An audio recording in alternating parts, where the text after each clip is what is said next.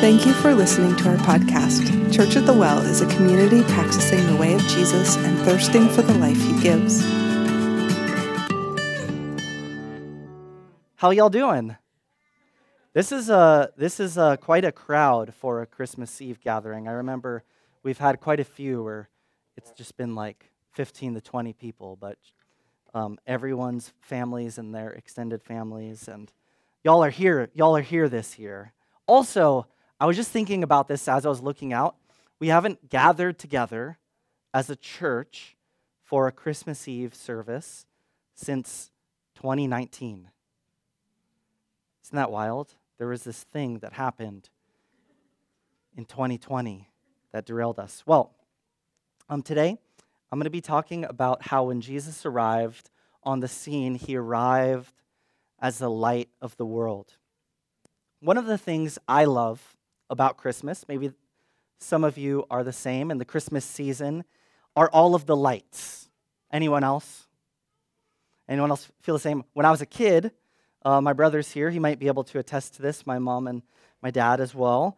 When I was a kid, I remember I would set up a bed on the couch so that I could sleep near the light of the Christmas tree and just kind of like lay by it, kind of in the Christmas season. There's something warming about it. And so I love the lights. And I wanted to share a story, a brief history of Christmas trees that my friend Travis Arnold, who's also a professor at Portland Bible College, he shared this brief history of Christmas trees, and I just thought it was fascinating because a lot of times we hear about how the Christmas tree has an association with pagan religion, which the use of fir trees in the winter solstice is prominent, or was prominent, in pagan religions prior to Christianity.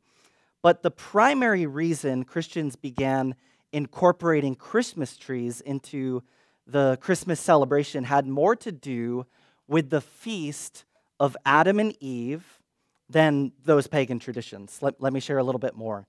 Before there was any evidence of modern Christmas trees or Christmas celebrations, there was the feast day of Adam and Eve, which was celebrated on December 24th, which is today. And in medieval Europe, there were plays that were performed around that time that would dramatize the story of Adam and Eve. And we see in history that trees were decorated with apples and wafers. Imagine like wafers that would be used in communion. And so these trees were decorated with apples and wafers, and then they were paraded through the town kind of as like a guerrilla marketing for the plays. Like, hey, if you want to see more of this, come to the play later, right? And so these trees were kind of paraded through the towns, and they portrayed the tree of the knowledge, the tree of knowledge of good and evil, and the tree of life that we read about in the story of Adam and Eve in the Genesis 1 through 3 narrative. And so these trees were paraded through, and eventually Christians would set up trees in their homes as a sort of tree of life to kind of represent the tree of life.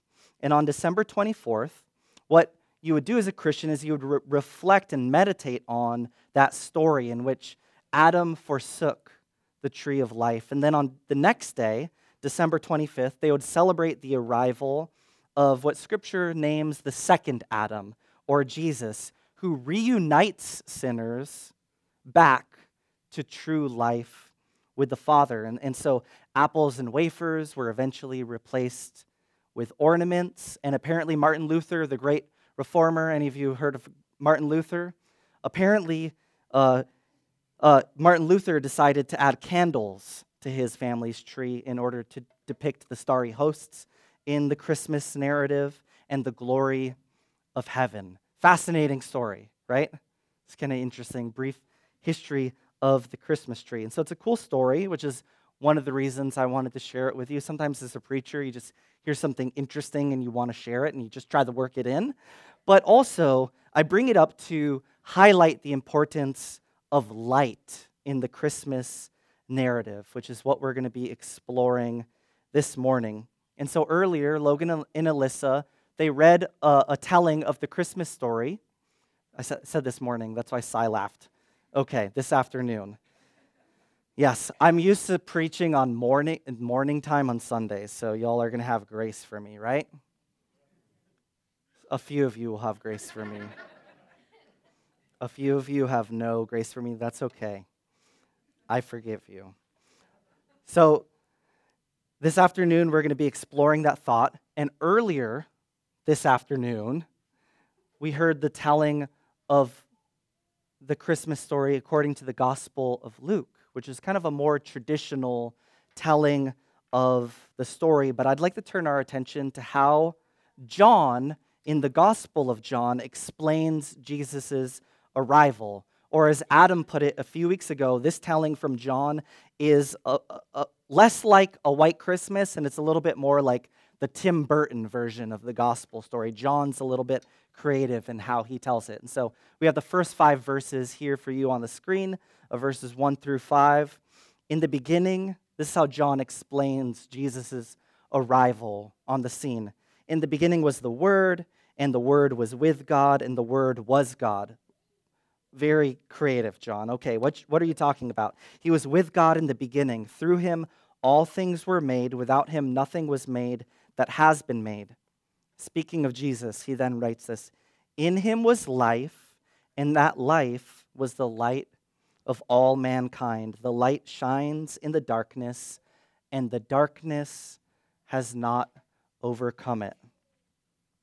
The light shines in the darkness, and the darkness has not overcome it. In John's gospel, John insists that when Jesus is born, he arrives as the light of the world.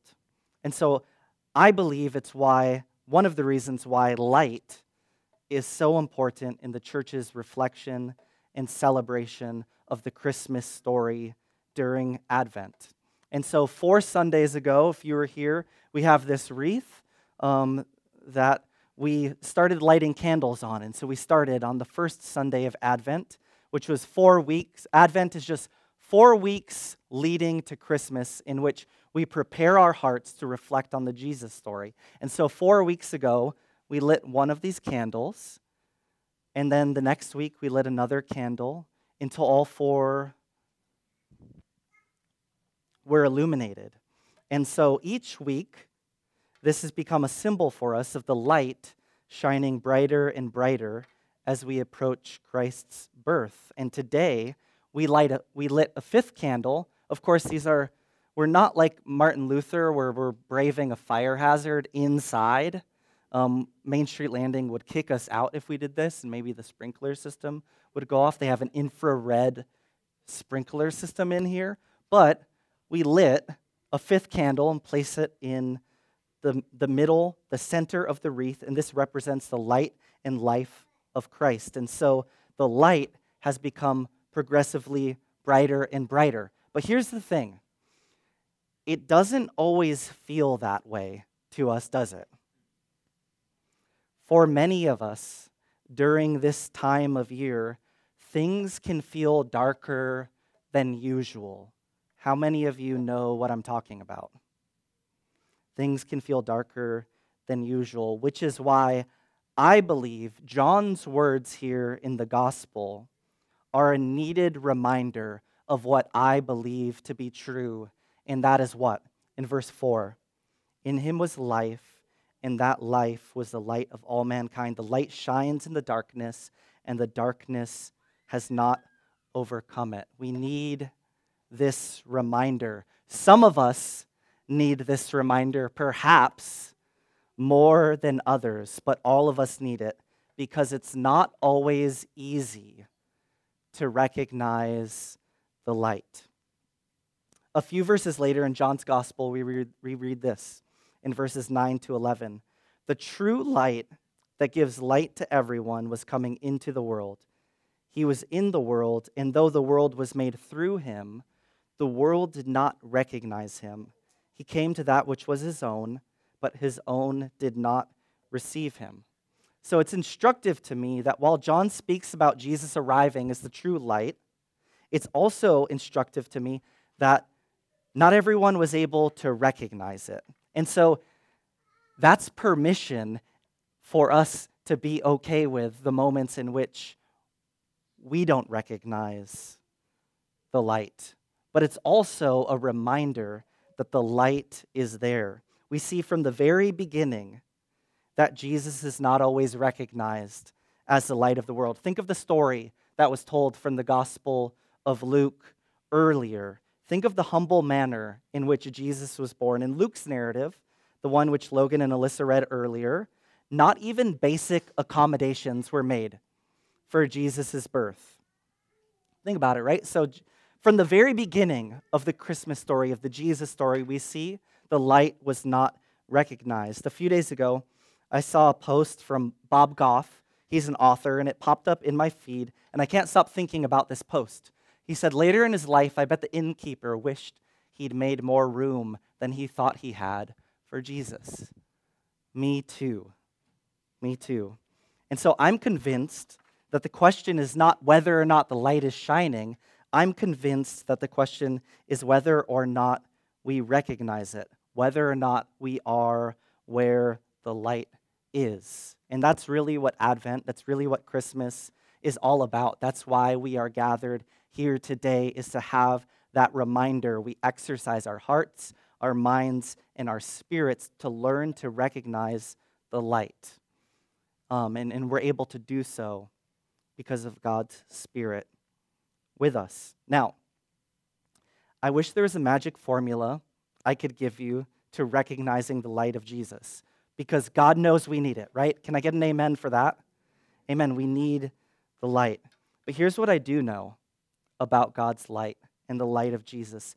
God's light is present in the broken, dark, and lonely places of our world, which means this, and we see that in the Christmas story. Which means this, then. God's light, then, is present in the broken and dark places of our lives. I think we're tempted to believe the opposite. Perhaps that's why some of us don't come to church very often, right? Because we believe that if God were to love us, he would only do so because we have it all together, right? Rather than bringing the broken and dark places of our lives into the light. And a question for us this morning, which I'll have for us on the screen. What would it look like for you to lift the broken and dark places of your life to God? Some examples of some of the ways we might be able to answer this question. Perhaps it's a confession. God, forgive me for this.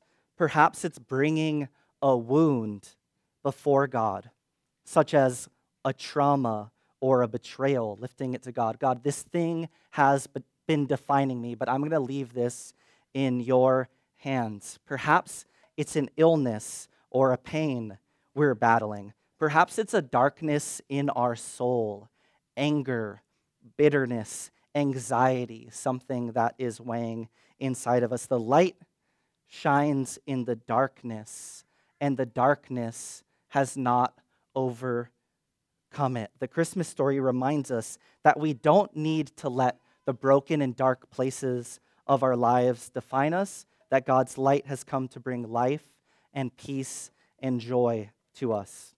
God's light comes in the darkness. So let's start there. There's not a formula, right? But that's a good place to start with naming, just being able to name it and lift it, the broken, dark places of our lives, to God. So that's a good place to start. As we do so, God's light begins to transform us from the inside out, and we learn to walk in the light, which can bring us to some interesting and dark places. In the same way that God is not afraid of the darkness in our lives, God is also not afraid of the dark places in our world.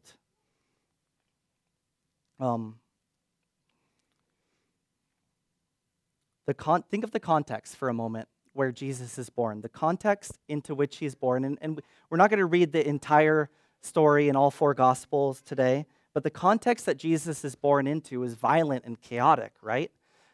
Israel at the time was occupied by the Roman emperor, and they had a corrupt king who was violent and corrupt.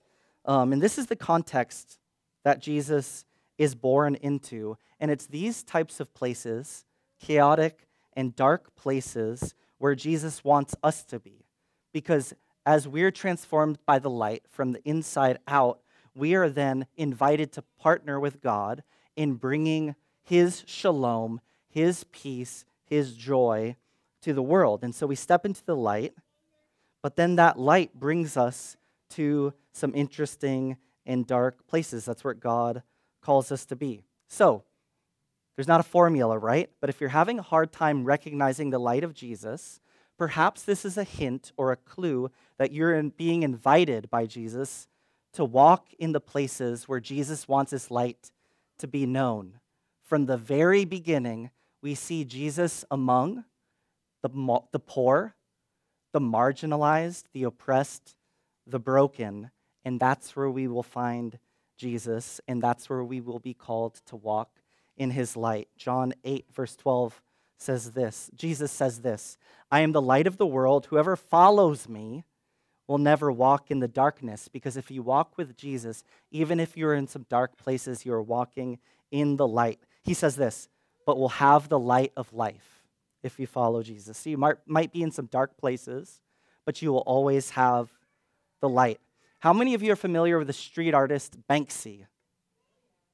Banksy, one of my favorite artists. Many of Banksy's pieces offer a subversive commentary in some of the darkest places in the world. The first Banksy pieces that I became familiar with, some of you might know, this was painted on a wall in the West Bank.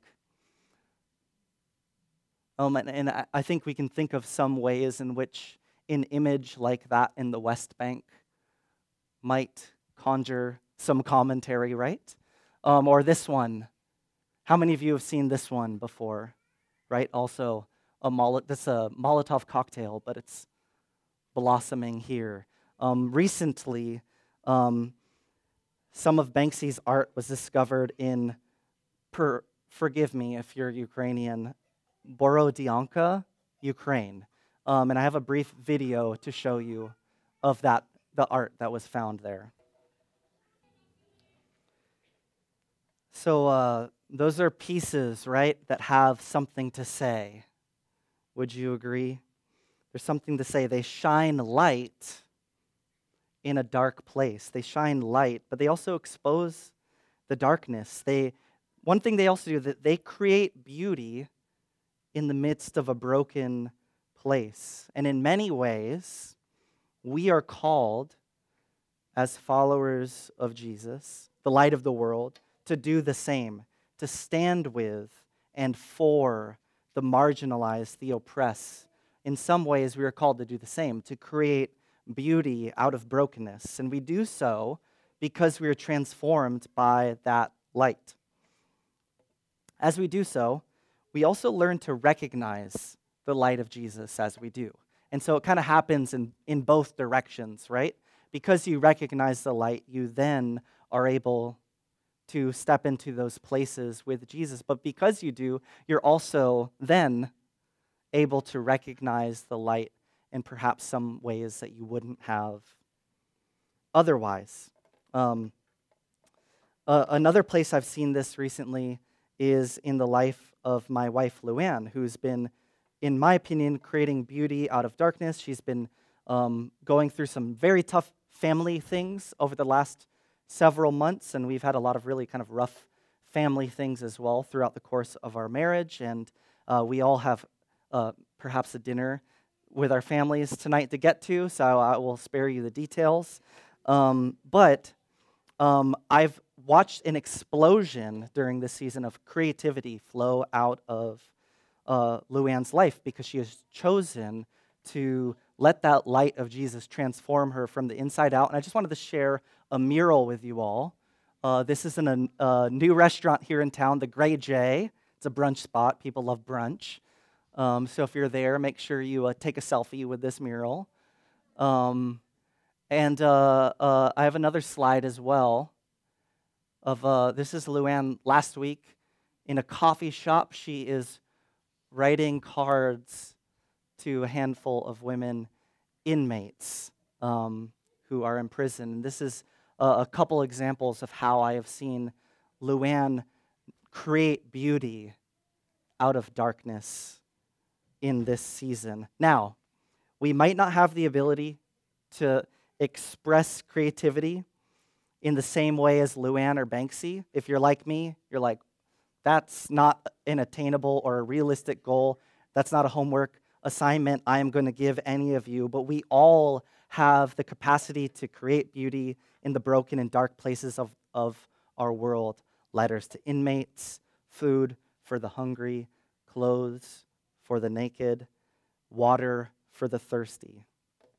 I'm going to close today with giving you a few questions. These are an adaptation from a prayer practice called the Examen.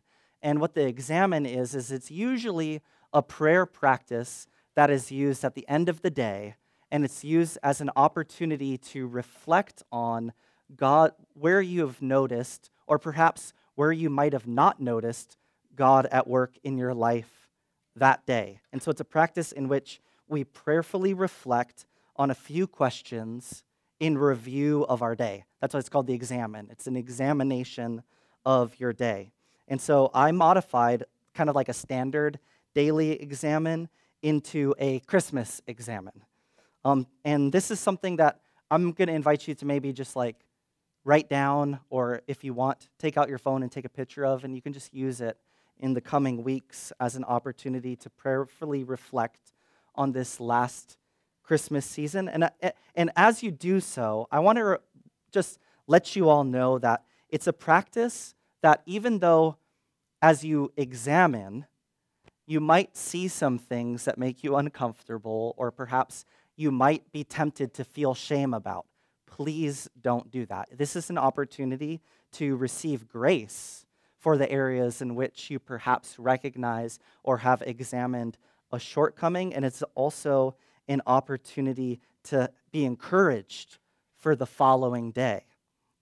And so these questions: did I see myself through the eyes of Christ's love this Christmas season? Did I see anyone else through the eyes of Christ's love? Did I lift the dark and broken places of my life to God in prayer? Was I able to name that and to bring it to God? Was there any way I stood with God amongst the marginalized and the oppressed? So this practice, it can be confronting and challenging, but it's used as an opportunity to receive grace and to be strengthened and encouraged, to propel us into the light as we move forward. And so I just wanted to provide another set of questions as well that hopefully reframe it a little bit. Perhaps if some of the answer to those questions is no, how would my life be different if I saw my life through the eyes of Christ's love, as you are reminded that you are loved by God? Who is someone I am being invited to see through the eyes of Christ's love? Someone else. What are some dark and broken places I can lift to God in prayer? And 4, in the next week or two, are there any ways, even if small, I can stand with the poor, the marginalized, or the oppressed? Perhaps it's bringing a hot chocolate to someone who could use a hot chocolate, even if it's a small way, right? Let's pray. And I'm going to invite Lydia up, and Lydia has a song for us that she'll share with. Let's pray. Jesus, we thank you for the words of John, which reminds us that as you arrived into our world, you arrived in a broken and lonely and dark place. Yet you were the light of the world that brings life, that illuminates, and that darkness did not have the last word, God. And so we lift up the broken, dark, lonely, painful places of our own lives, God, and we ask for your light to shine. We thank you that you love us in that place, God. Not once we have it all together. You love us precisely in that place, God. And so we lift those places to you today, and we ask for your Spirit to illuminate and reveal your light to us, God, because only your Spirit can do that. Thank you for your grace. Thank you for your joy. Thank you for your peace. We thank you that we can be together this Christmas, God. We thank you for your love. In the name of Jesus, we pray. Amen. Amen. You're listening to the official podcast of Church at the Well in Burlington, Vermont. For more information about Church at the Well, including gathering time and location, events, and how you can financially support the podcast, please visit us online at www.wellchurchvt.com.